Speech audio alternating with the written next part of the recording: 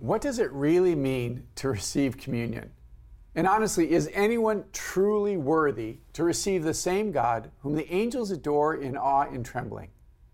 How can we have a renaissance of our sacramental imagination? Join us today as we discuss these questions and more with His Excellency Salvatore Cordileone, Archbishop of San Francisco. I'm Father Dave Pivonka, and I'm president of Franciscan University in Steubenville, Ohio. And you're watching Franciscan University Presents. Stay with us.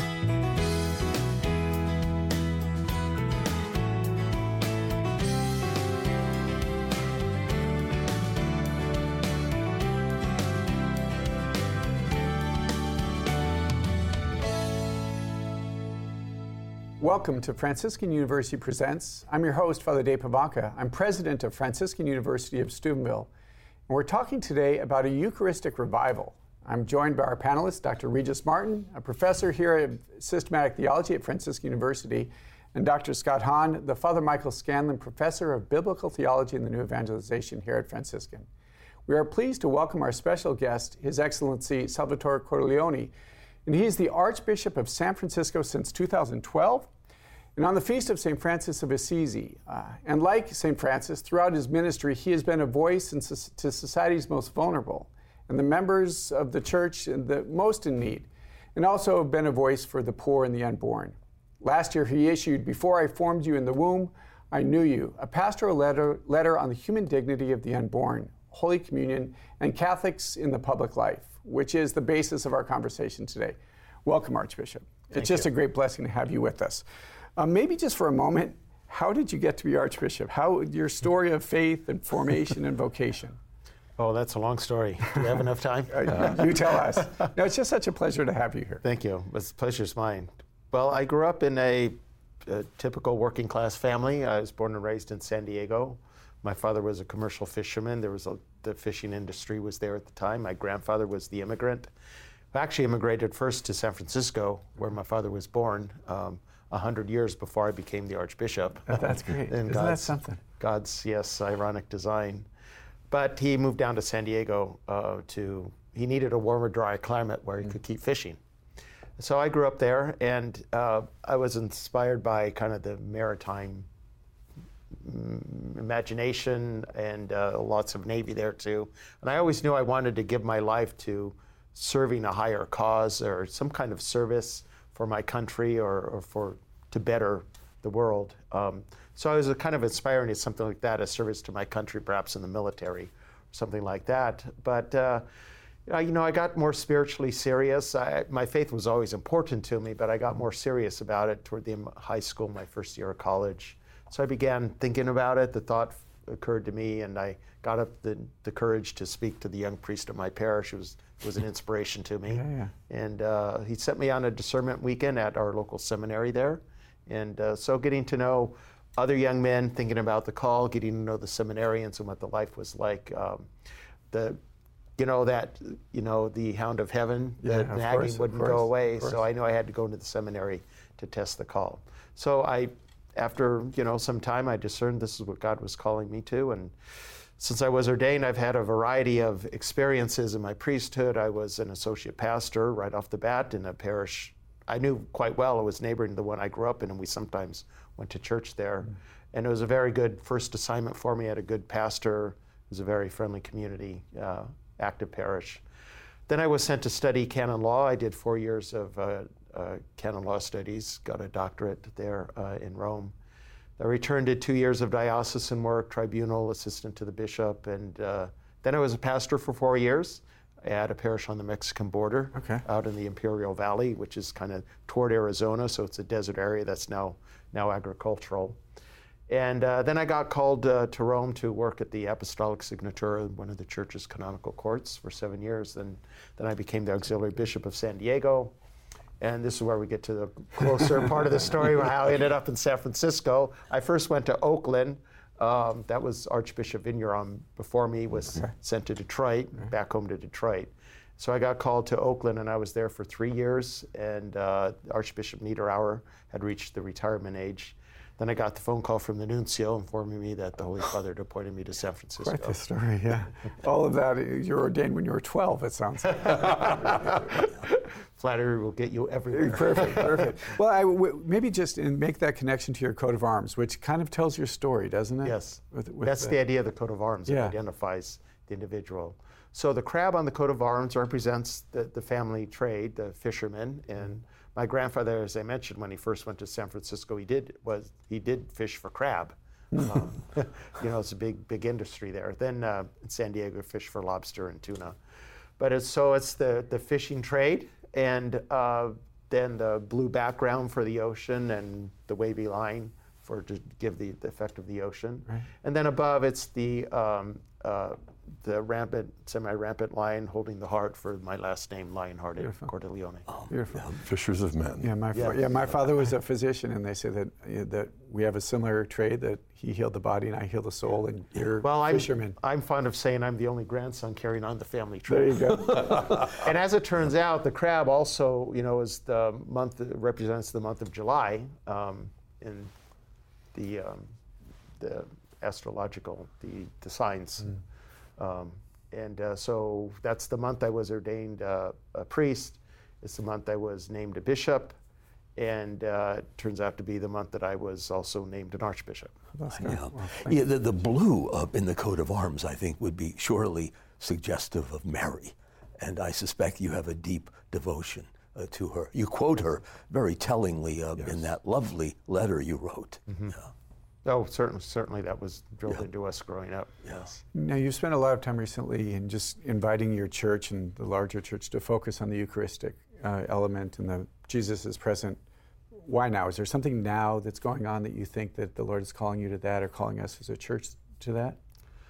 I've noticed that practically my whole priesthood, that many of our people are moving away from a sense of what the Eucharist really is, who the Eucharist really is, and what it means to receive the Eucharist.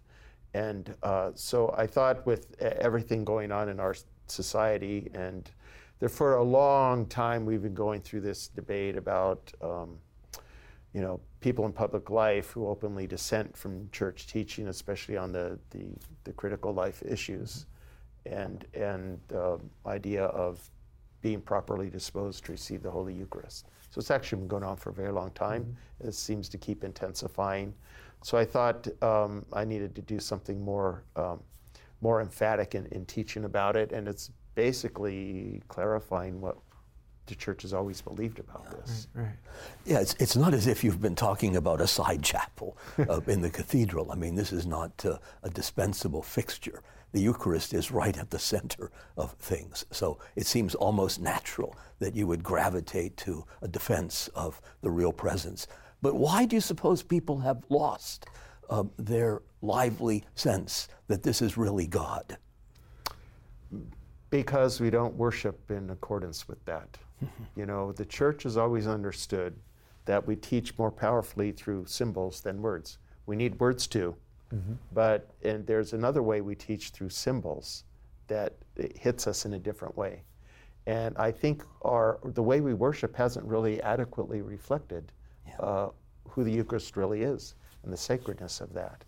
And I think, and it's kind of is in line with what I observe happening in our society, where it basically comes down to a loss of the sense of the sacred, but that's because of a loss of a sacramental sensitivity. Okay, again, this is the power of symbol to teach that when our society was more imbued with the Christian ethos, we had more of a sense of that, of the power of the physical to reveal and make present something greater beyond it.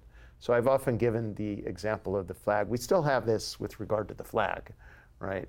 Less maybe than we used to, but soldiers still stand at attention and salute. Right. Yeah. Why do they do that if it's only a colorful piece of cloth? Right. And I once heard on the radio story about the flag sergeant who would carry the flag marching into battle and risking his life, right? And if he got hit, someone else would take the flag and have the honor. Well, if it's just a colorful piece of cloth, why would a soldier risk his life carrying it into battle? Right. And so So we still have something of this, that the physical object is more than the object, because it makes present what we believe, what we live for, what we're even willing to die for. So it goes beyond just that piece of cloth. How many times did we hear growing up, actions speak louder than words? Yes. But what you're saying reminds us that sacred actions that are definitively sacred, are going to speak louder than just mere words, but the words of consecration accompanied by the sacred and transcendent gestures of our living tradition, will make what seems almost fantastic. I mean, I remember back, even though it's been like 36 years since I became a Catholic, I still remember it like it was a month or two ago, in the sense that, what do they believe? Right. The body, blood, soul, and divinity of the risen Savior? It's like, do they realize how truly fantastic that is? And I mean, in the sense of fantasy. I mean, if that's real, then I have to rethink everything. Everything else, right. But if that's not real, what they're doing is like a debased form of idolatry in the history of religions.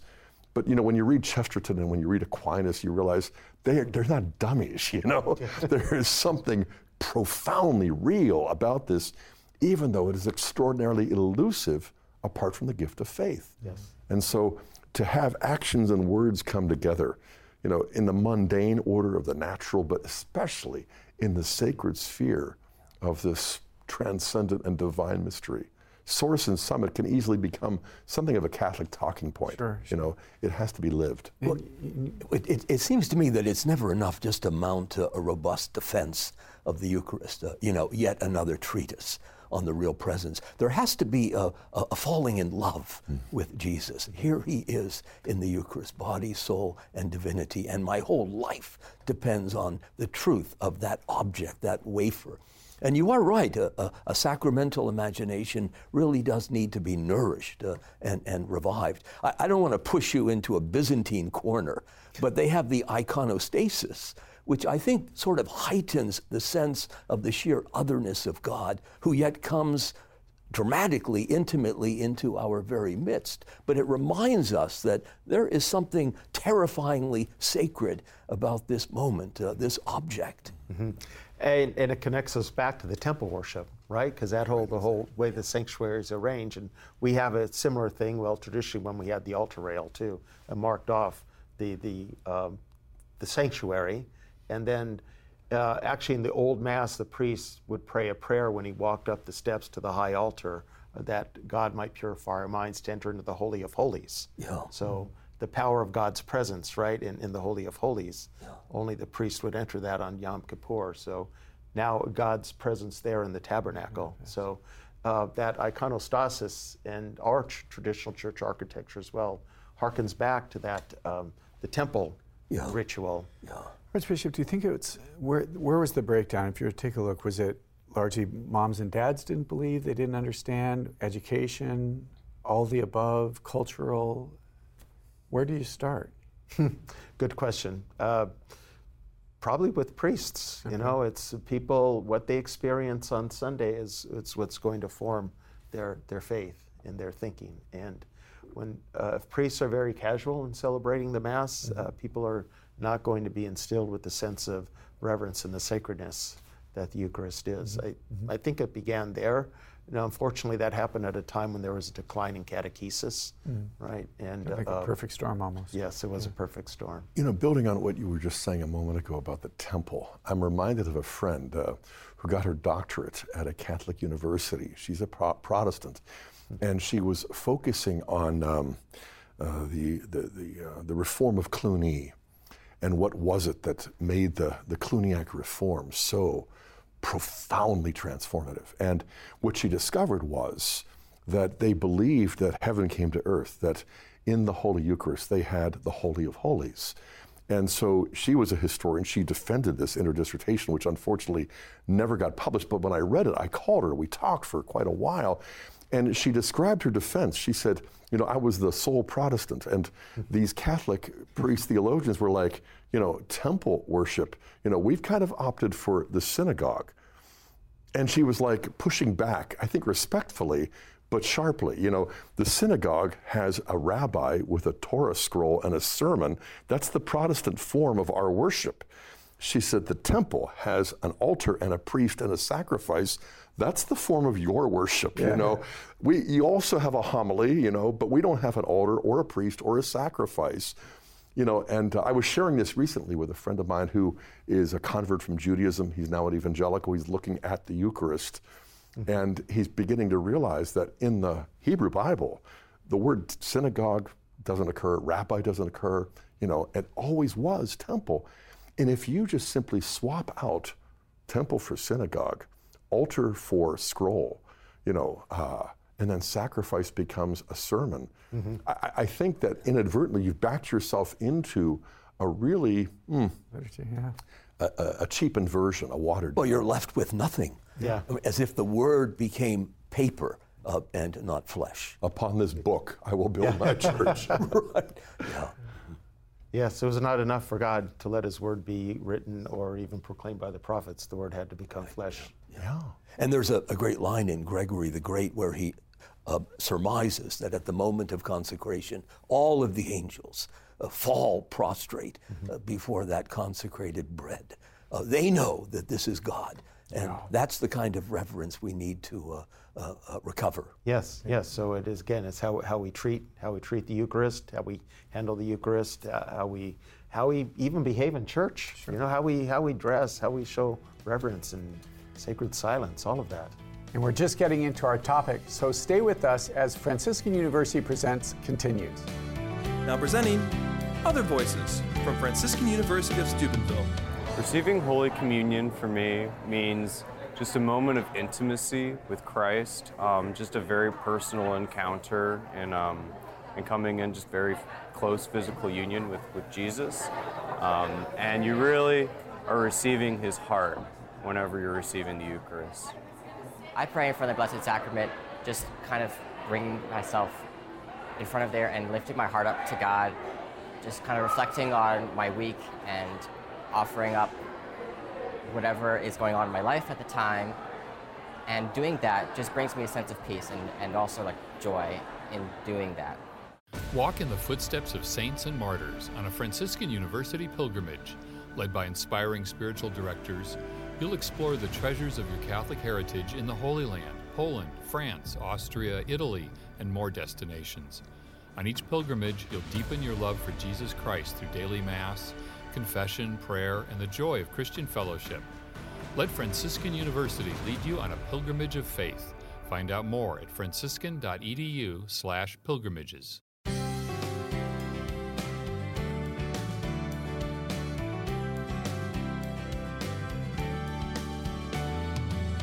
Welcome back to Franciscan University Presents. We're discussing the theme Eucharistic Revival. Archbishop, we ended the last segment just identifying the beauty and the majesty and the holiness of God.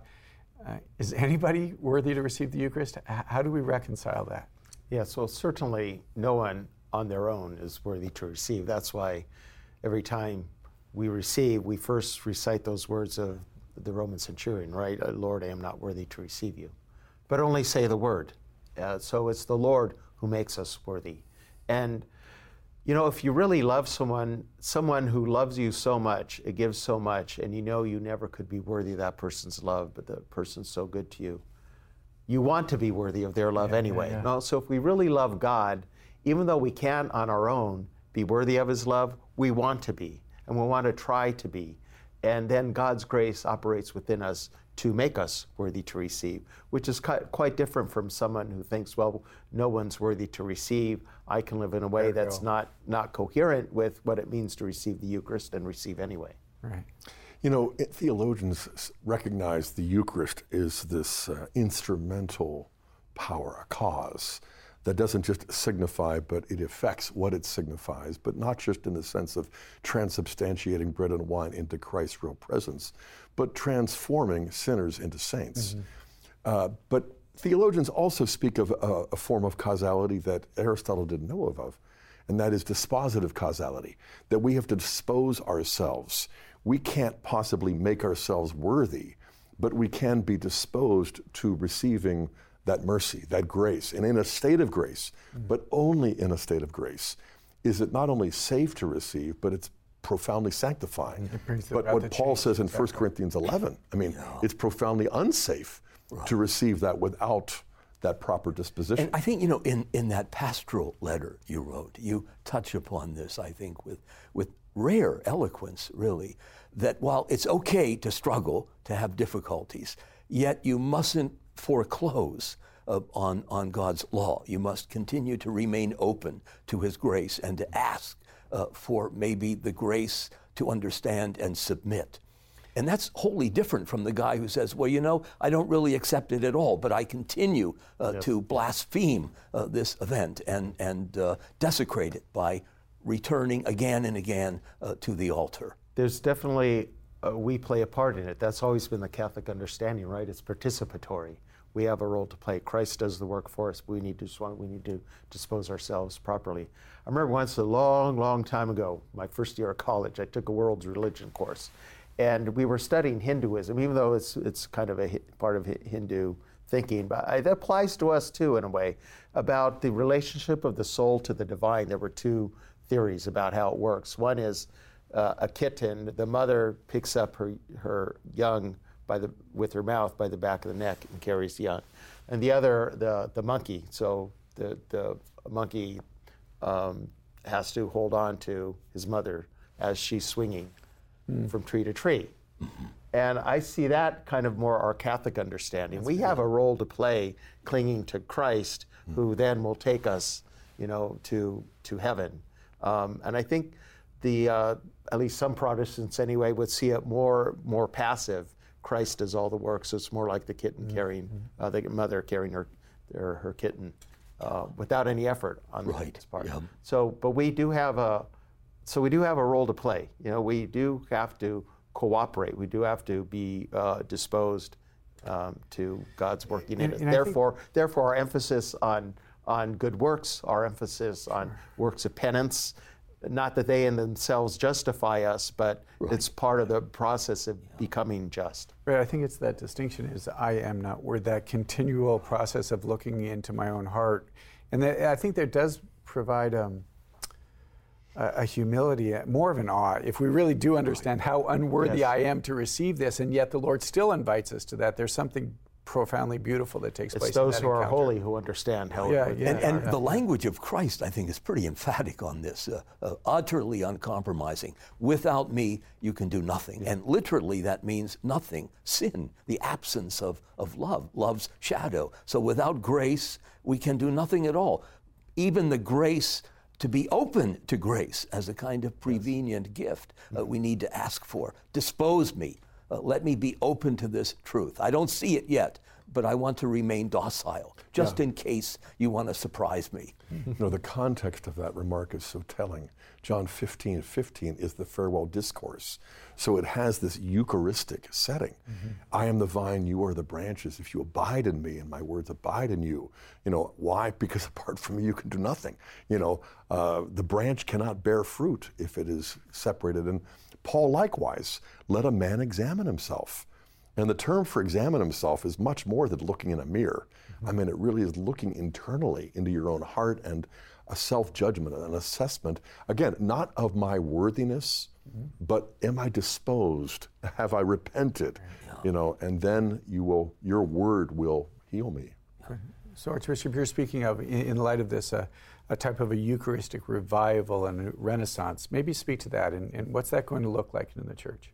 Yes, the bishops began thinking about it after you recall the Pew survey back in 2019 of what it's up to about 70% of Catholics now either don't believe or don't understand what the church teaches about the real presence of Christ in the Eucharist. So we were already beginning to think of some kind of a Eucharistic revival project. So a working group was formed and to bat ideas around, and what we came up with was a 3-year process. It's modeled after the Encuentro that we've had. We now recently had the 5th Encuentro. It will begin at a diocesan level, Corpus Christi Sunday. So all the dioceses are going to be asked to have a Eucharistic Corpus Christi procession in their cathedrals, and to launch it at the diocesan level. And then the dioceses are to organize other other activities around and catechesis around the Eucharist.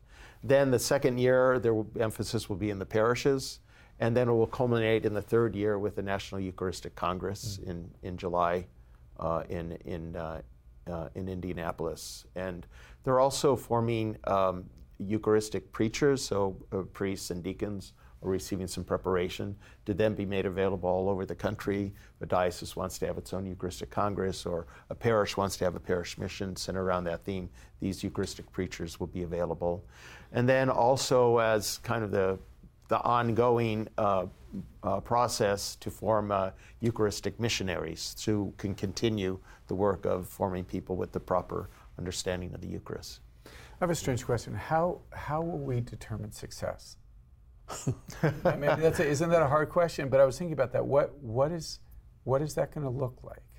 Well, if you want to quantify it, I suppose when these surveys are done, that we'd see more and more Catholics do have the right understanding and belief. Flip 70-30 around. Yeah. Because this Pew survey was along the lines of previous surveys that have been done, right? This wasn't the first time. So there's something that stirred in at this time, though. And what is that going to, I don't know that there's an easy answer. What's that going to look like other than just numbers? I see a vibrant church. I see longer lines to confession. I see more baptisms. I mean, I think that there will be a ripple impact. Yeah, we'll see more reverent and beautiful worship. We'll see more people taking the faith seriously and living it out in their daily lives, in their private as well as their public lives. Mm-hmm. Well, I mean, what's pretty clear, I think, is if we don't succeed, then the jig is up. We might as well hand in our chips because the game is over. We've lost. I mean, this is the centerpiece. If we can't get most Catholics to accept this and to love what they know, then we've lost. We've nothing to commend. You know, in the last couple of years of John Paul's pontificate, everybody just saw the man weakened by Parkinson's in the wheelchair or, stationary. And then he surprised everybody by publishing one more encyclical, The Church of the Eucharist. Mm-hmm. And, not surprisingly, he called for Eucharistic faith to be renewed, but then he also called for Eucharistic devotion to be renewed and intensified. But I think the biggest surprise for me, at least, was that he was calling for the need to cultivate Eucharistic amazement. Yes. And Eucharistic amazement just rang deep within my heart because I remember, the first time I attended a Mass as a Protestant in the back pew, and I'm like, if that's not bread, Lord, that is you. That's you. And that sense of amazement. I mean, it isn't like you can sustain those warm feelings, But on the other hand, you don't have to conjure them up on your own. Yeah. You just have to recognize that the objective reality is beyond amazing. It's amazing how unamazed we are. Yeah, but it becomes the impetus to something else. That it was just as you were saying, I was imagining looking out at a beautiful sunset. There's something in that amazes you, that wants you to see it again and wants you to experience it again. And I think that's the same thing that with the Eucharist, that when we experience that, it stirs something in us that asks more questions. And there's something else here that I'm missing. And isn't that the goal of this, is to try to stir something? I think for lay people, the guy in the pew, what is most convicting is when you watch the priest say Mass, celebrate the Eucharist. Yes. He's lost in a kind of contemplative swoon before the mystery. This Eucharistic amazement, this astonishment, this wonderment in the face of God made flesh. And everything else that goes with that, the music, the way the ministers in the sanctuary serve the Mass and conduct themselves. All of that that engenders Eucharistic amazement. I've noticed this in Masses, the special Masses I celebrated, where we focused really hard on that with really beautiful music and making sure everything was done well to the point of excellence. The Eucharistic amazement is really stirred within the people in the pews. I think we had a liturgy. It was a Monday noon liturgy a couple of weeks ago, and we had quite a few students that were visiting, and a mother and a daughter from Tennessee greeted her after Mass, and the mother was weeping.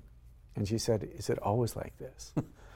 She just had not experienced just alive in a reverence and an amazement. It was beautiful. I had the same experience a few years ago when we have a week during the summer for high school age boys, might be thinking about the priesthood, so we have it at the seminary. And the concluding Mass, the parents were there. We had a schola sing some special chants and polyphony, some composed by a contemporary composer who works for our Benedict XVI Institute, Frank LaRocca. But it's all sacred music, and the parents were moved to tears. And many of them, they're of the age where they did not grow up with this. So they hadn't been exposed to it. It was new to them, and they were reduced to tears because it was so beautiful. You know, I know a friend who is a convert from Mormonism, and he explains that when people discover Mormon theology, they wonder, how can anybody believe that? And he said, well, growing up in Salt Lake City, you're surrounded by what he called plausibility structures. Big families, neighborhoods, temples, you know. And he said, when I stepped into a Catholic church and I watched Mass, I realized there's something much more plausible. And the Eucharistic liturgy is itself a kind of supernatural plausibility structure that is more compelling than any theologian's argument. And I mean, St. Paul really touches upon this in a profound way in the first letter to the Corinthians. He draws a connection between ecclesia and Eucharist. The one produces the other, a mutual dependence. They're interlocked, these two mysteries. So when you watch a priest celebrate the Eucharist in a way that makes it look absolutely convicting, you're moved. You may leave the church wondering, does any of this make sense? But this is an impossible thing that has yet happened. Right. And I'm moved to bow down and worship. Yeah. You know, I would say as a priest, it's equal. There's this relationship that develops, and I'm sure you'd say the same, is that when you've got a congregation that's also worshiping, there's just a grace in a communion. Feedback. Yes, it's just, but it's a community that comes together. They know why they're there. They know who they're worshiping, not what, and it's such a great blessing. So we'll be right back with more Franciscan University Presents. Please stay with us.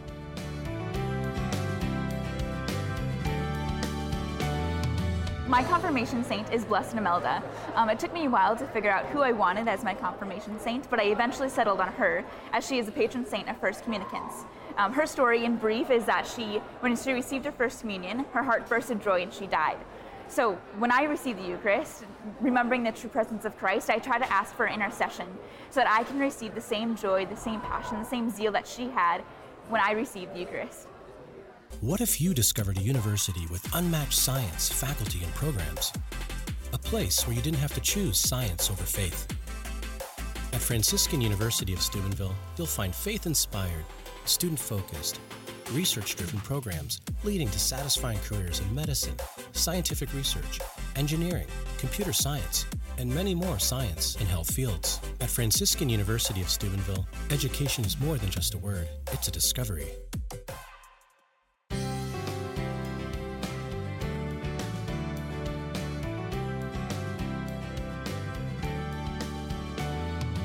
Welcome back, and thank you for joining us. You're watching Franciscan University Presents, which we record here in the ComArt studio at Franciscan University of Steubenville.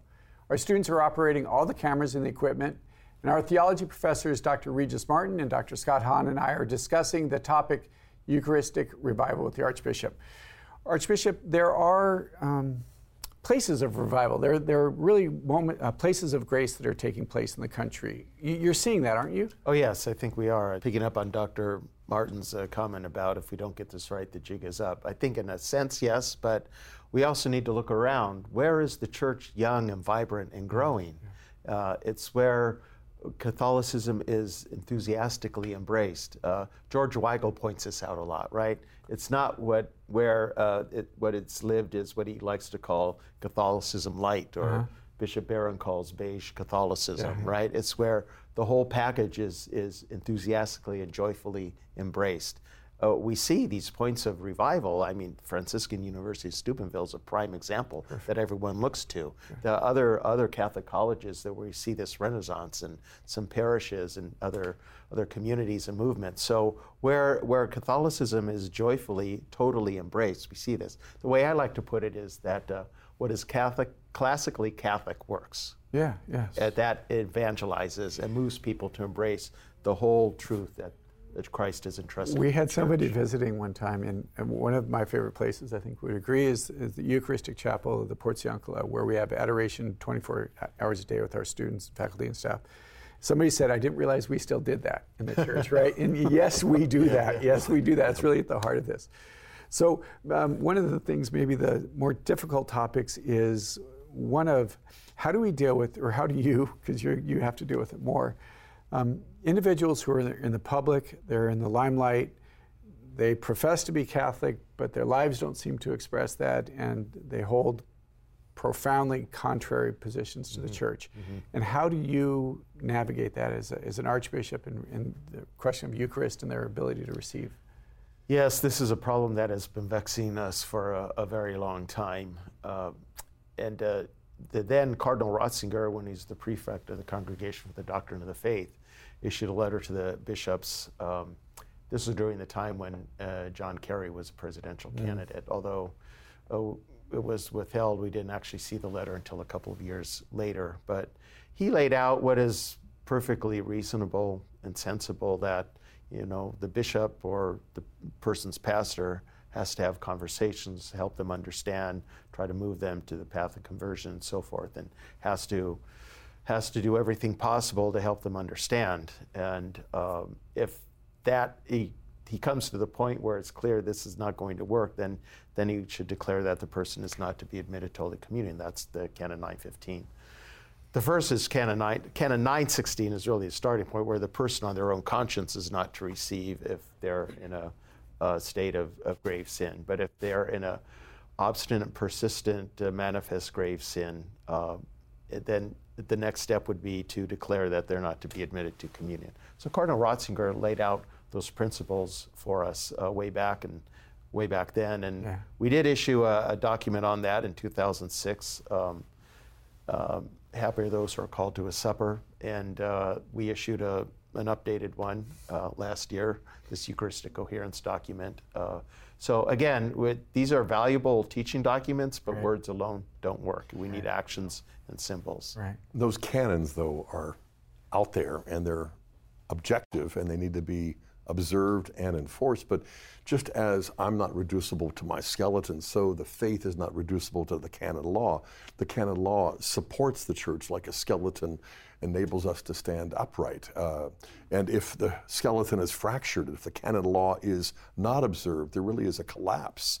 And I think that's what people can observe in various places. But coming back to that point, where there's a vitality, where there is coherence, but even more, devotion and amazement. I think the best defense is a good offense. And I think that's what this document on Eucharistic coherence is all about, that if we're going to live lives as Catholics that's coherent, the Eucharist is going to be at the center. I think we need some plain speaking. You'd have to be we'll get that. Go. You'd have to be almost imbecilic, I think, not to know when life begins. Even if you slept through every high school biology class, you would know. The knowledge would somehow intrude. Life begins at conception. So how do you account for either indifference to that fact or hostility to those who want to enshrine it as a constitutional principle? You can't say, well, they're invincibly ignorant, because that's not going to wash. I think the reason is obduracy, a certain hardness of heart. In the scriptures, I think there are over 40 references to that. I think Mark's gospel, when Jesus is about to cure the man with the withered hand, the Pharisees, they mobilize to put an end to this, because it's the Sabbath. You can't even perform a single gesture of charity on the Sabbath. And Jesus feels grief and anger for their hardness of heart. I'm baffled at how they claim to follow science. And like you said, it's a scientific fact, life begins at conception. But still we hear this spin that it's a matter of religious belief. Right. How can it be a matter of religious belief? Because if that's the case, one person's religious belief has to be imposed on everyone. Because at a certain point, the government has to draw a line and say, beyond this point, you can't kill the person. So if it's birth, is that a religious belief that life begins at birth? No, it's about science. So we first of all have to clarify that this is based on science. It's not a matter of religious belief, but a lot of people are still confused about that. I don't know why there's this obduracy. I don't know if people are blinded by political power, a will not to believe it, what is so obvious. But again, following the Cardinal Ratzinger's advice to us, these conversations have to happen. It's very thorny, it's very tricky. it has to be done at the right time and in the right way when a bishop makes a prudential judgment. It has happened, and I think it will happen again, but the bishop has to decide when they've come to the end of the line, nothing more can be done. Yeah. Bishop, I think when the Roe v. Wade decision was released and leaked, there was a 1-minute video online on Instagram that was really good. It was an atheist, and he said "atheist for life," and he said it was actually really powerful. He said, "I don't believe that life begins at conception." He said, "I'm not a believer."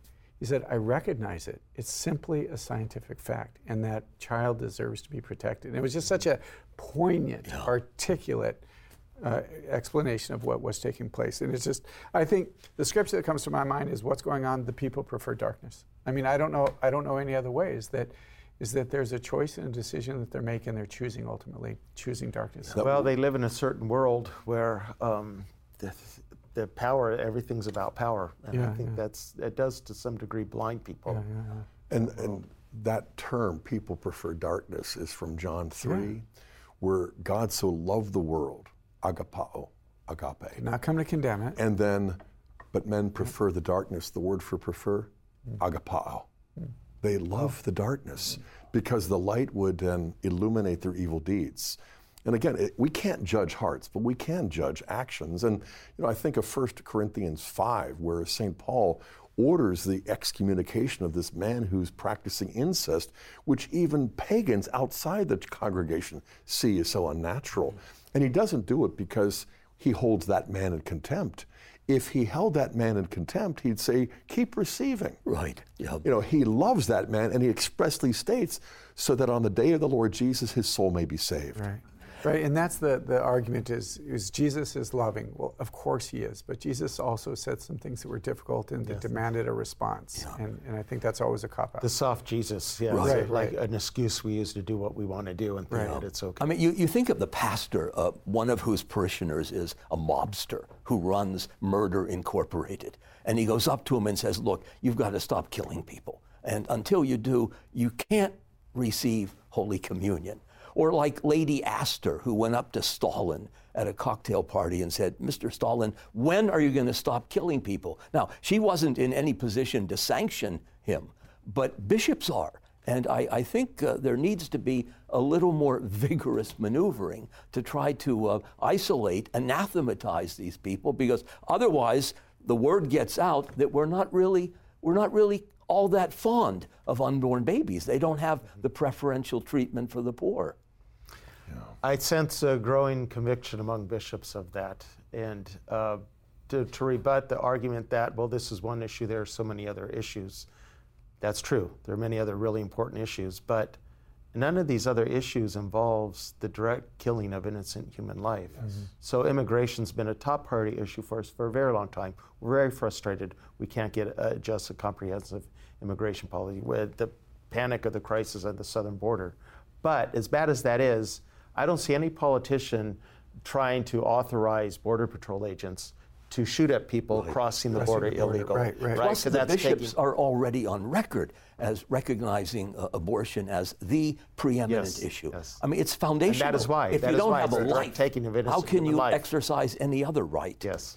Archbishop, I think the struggle that some of the people have in the pew is, and this may be really hard, I'm not sure how you could speak to it, but the difference of one bishop doing one thing and one bishop doing another thing. And maybe just speak to that. How can the individual, how do they reconcile that? How do they work through that, seeing different bishops taking different stances? Each bishop has to follow his own conscience and make his own prudential judgment in the area. And some bishops, there's room for coming to different judgments in different circumstances. What concerns me more than that is that because people don't understand the Eucharist, that taking that action would be very confusing to people. If they think Holy Communion is only a gesture of welcome and belonging to the community, then it doesn't make sense that anyone should have to refrain from it, let alone a bishop taking an action to declare that someone should not. It doesn't make any sense. So probably to the majority, if these surveys are true, 70% don't believe or don't know, it's not going to make much sense to them. So that's another issue that we have to address. So that's why the two go hand in hand, the Eucharistic coherence and Eucharistic revival. That was just interesting, though, the idea of being welcome, because a lot of people do see that. It's the Eucharist is, oh, you're welcome. So everybody's welcome. I mean, in Scripture, everybody is welcome, but that doesn't mean that there is still not something that's being asked as we go to the first second, something that's being asked of us as we are welcomed to the table. And at the very least, I think it would provoke a certain salutary curiosity. People would ask, why is the church so exercised about this? Mm-hmm. Why is she prepared to go to the wall in defense of this baby? And I think that can be very persuasive. You know, I remember back in my evangelical days discovering that, you know, the Catholics had this closed communion, and at least on paper, a strict standard. And, you know, I was coming out of young life, you know, a parachurch. It wasn't even a denomination. And the Lord's Supper, we didn't even call it the Eucharist, was like a handshake. You know, well, you're not going to withhold that from anybody. You know, then I become a Presbyterian. I realize, okay, it's more like a hug, you know. Then an Anglo-Catholic, you know, Anglican, you know, it's like a kiss. And then marriage supper of the Lamb. No wonder in the ancient patristic sources you see the analogy is this marital embrace of fruitful love. So, and whoa. It's the consummation of the marriage covenant. So it's not just an invitation to the dinner table. Right. It's consummating a marriage. You have to be worthy to the most intimate act possible. That's the intimacy God seeks with us. See, the breakthrough was for me that, you know, for us, the Eucharist is a supper. But if that's all it is, then Calvary is just an execution. Only if the Eucharist is where the sacrifice of the new covenant by the Passover lamb, who's the high priest, that's where it's initiated, then suddenly the execution is where it's consummated. And that's what Eucharistic coherence is. That's what Eucharistic revival does. It's going to get the gospel right, because it isn't just pain and suffering that saves us. It's the love that transforms that pain into saving passion. Well, I mean, if this is a consummation that you would not only wish to witness, but to be somehow drawn into, participate in this drama, then why would it be much of a sacrifice to give up your sins? We're weak, and proud. The more you're in the habit of sinning, the harder it is to give it up. Acknowledge that I'm a sinner, and I want to try to do better. Yeah. Which brings us back to where we started at the beginning. Lord, I'm not worthy. Lord, I'm not worthy. So, up next, our panelists and our guest will share their final thoughts on our need for Eucharistic revival. Please stay with us.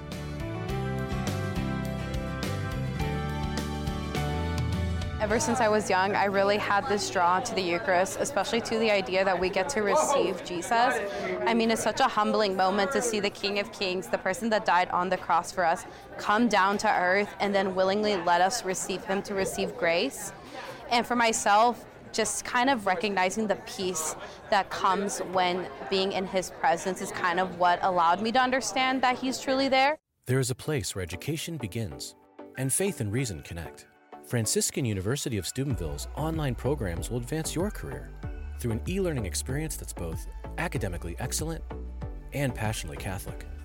With online degrees taught by full-time professors in theology, catechetics, business, education, and other disciplines, you can earn your master's degree online without changing your lifestyle. Find out more today at franciscan.edu, where your faith and career can connect online.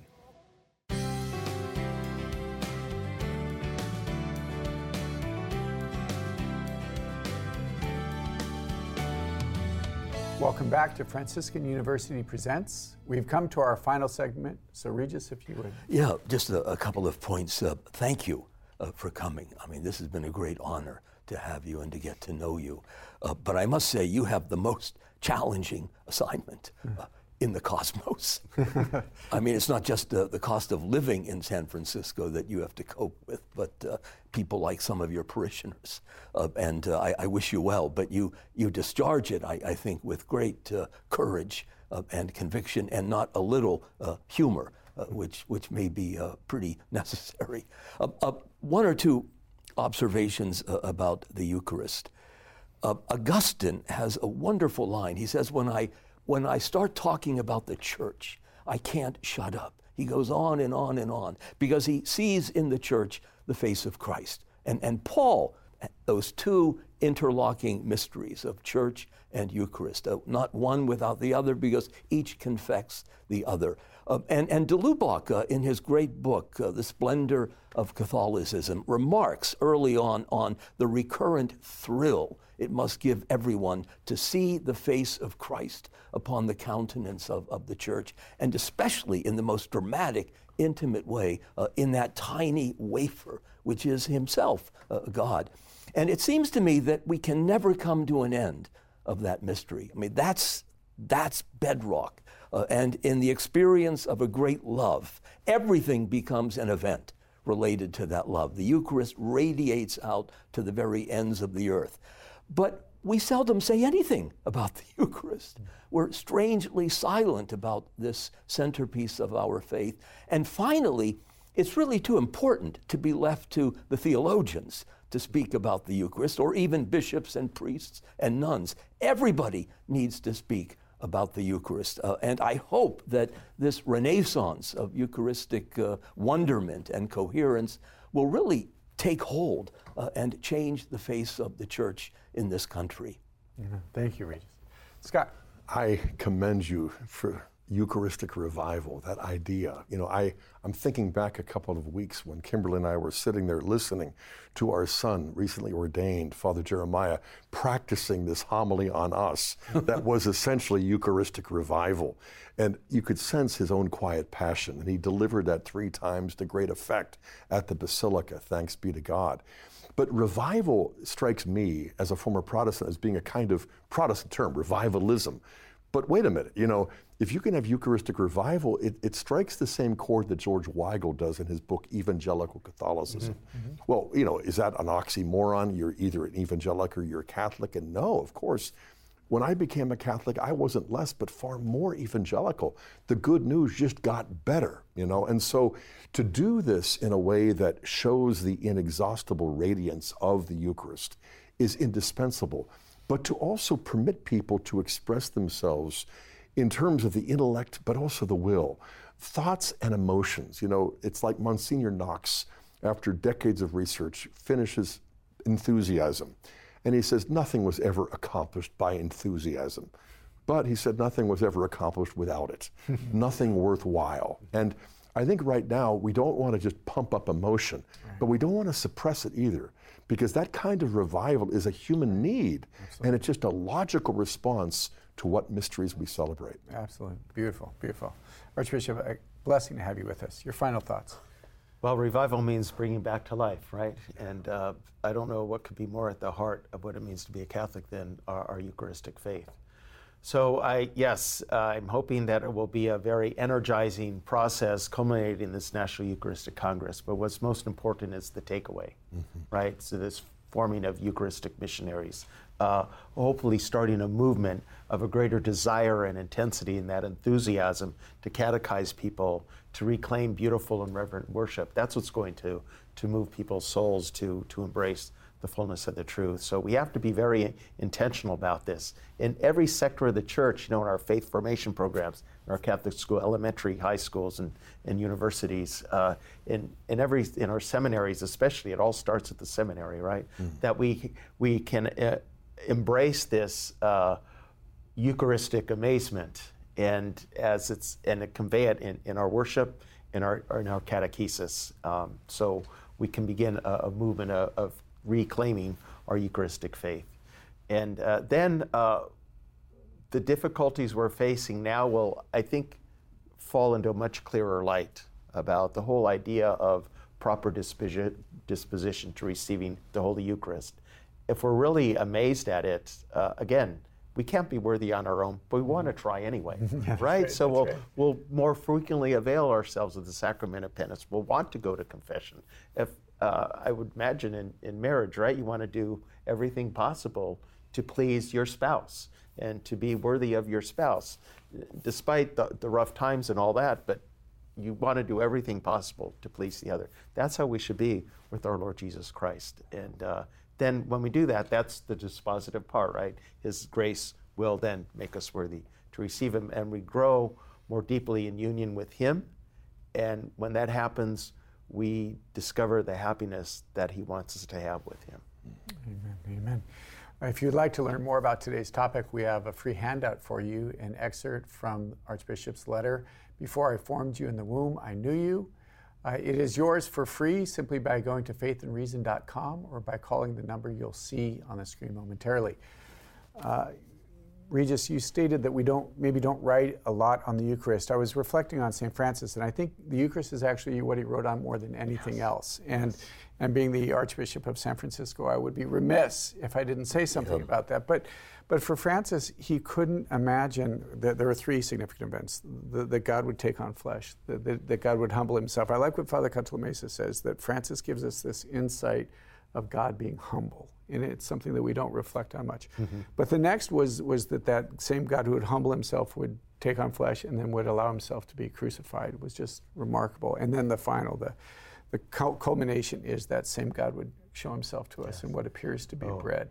It's letters to priests. Yes, absolutely. Them from dirty linens and sloppy celebrations absolutely. of the Mass. And he was, I don't want to say fanatic because that's in there, but he was enthusiastic about reverence, cleanliness, beauty, everything the best for God. People, I think, have this false notion that he was poor, he was a beggar, and that somehow that kind of material poverty transfers over to the Mass, but no, quite the opposite, only the best for God. No, and my experience, I guess, as a kid, as I was praying about being a priest, and remember kneeling down in front of the Mass one day, in front of the Eucharist, and just wanting to have this special relationship. I don't know, again, it was a kid, but I knew that there was a special relationship between the priest and what was in front of me in Jesus. And I think St. Francis invites us to discover that God is alive. I love the image that he would have the crib underneath the altar, but no child Jesus there, because every time we celebrated Mass, Jesus was going to be present in that.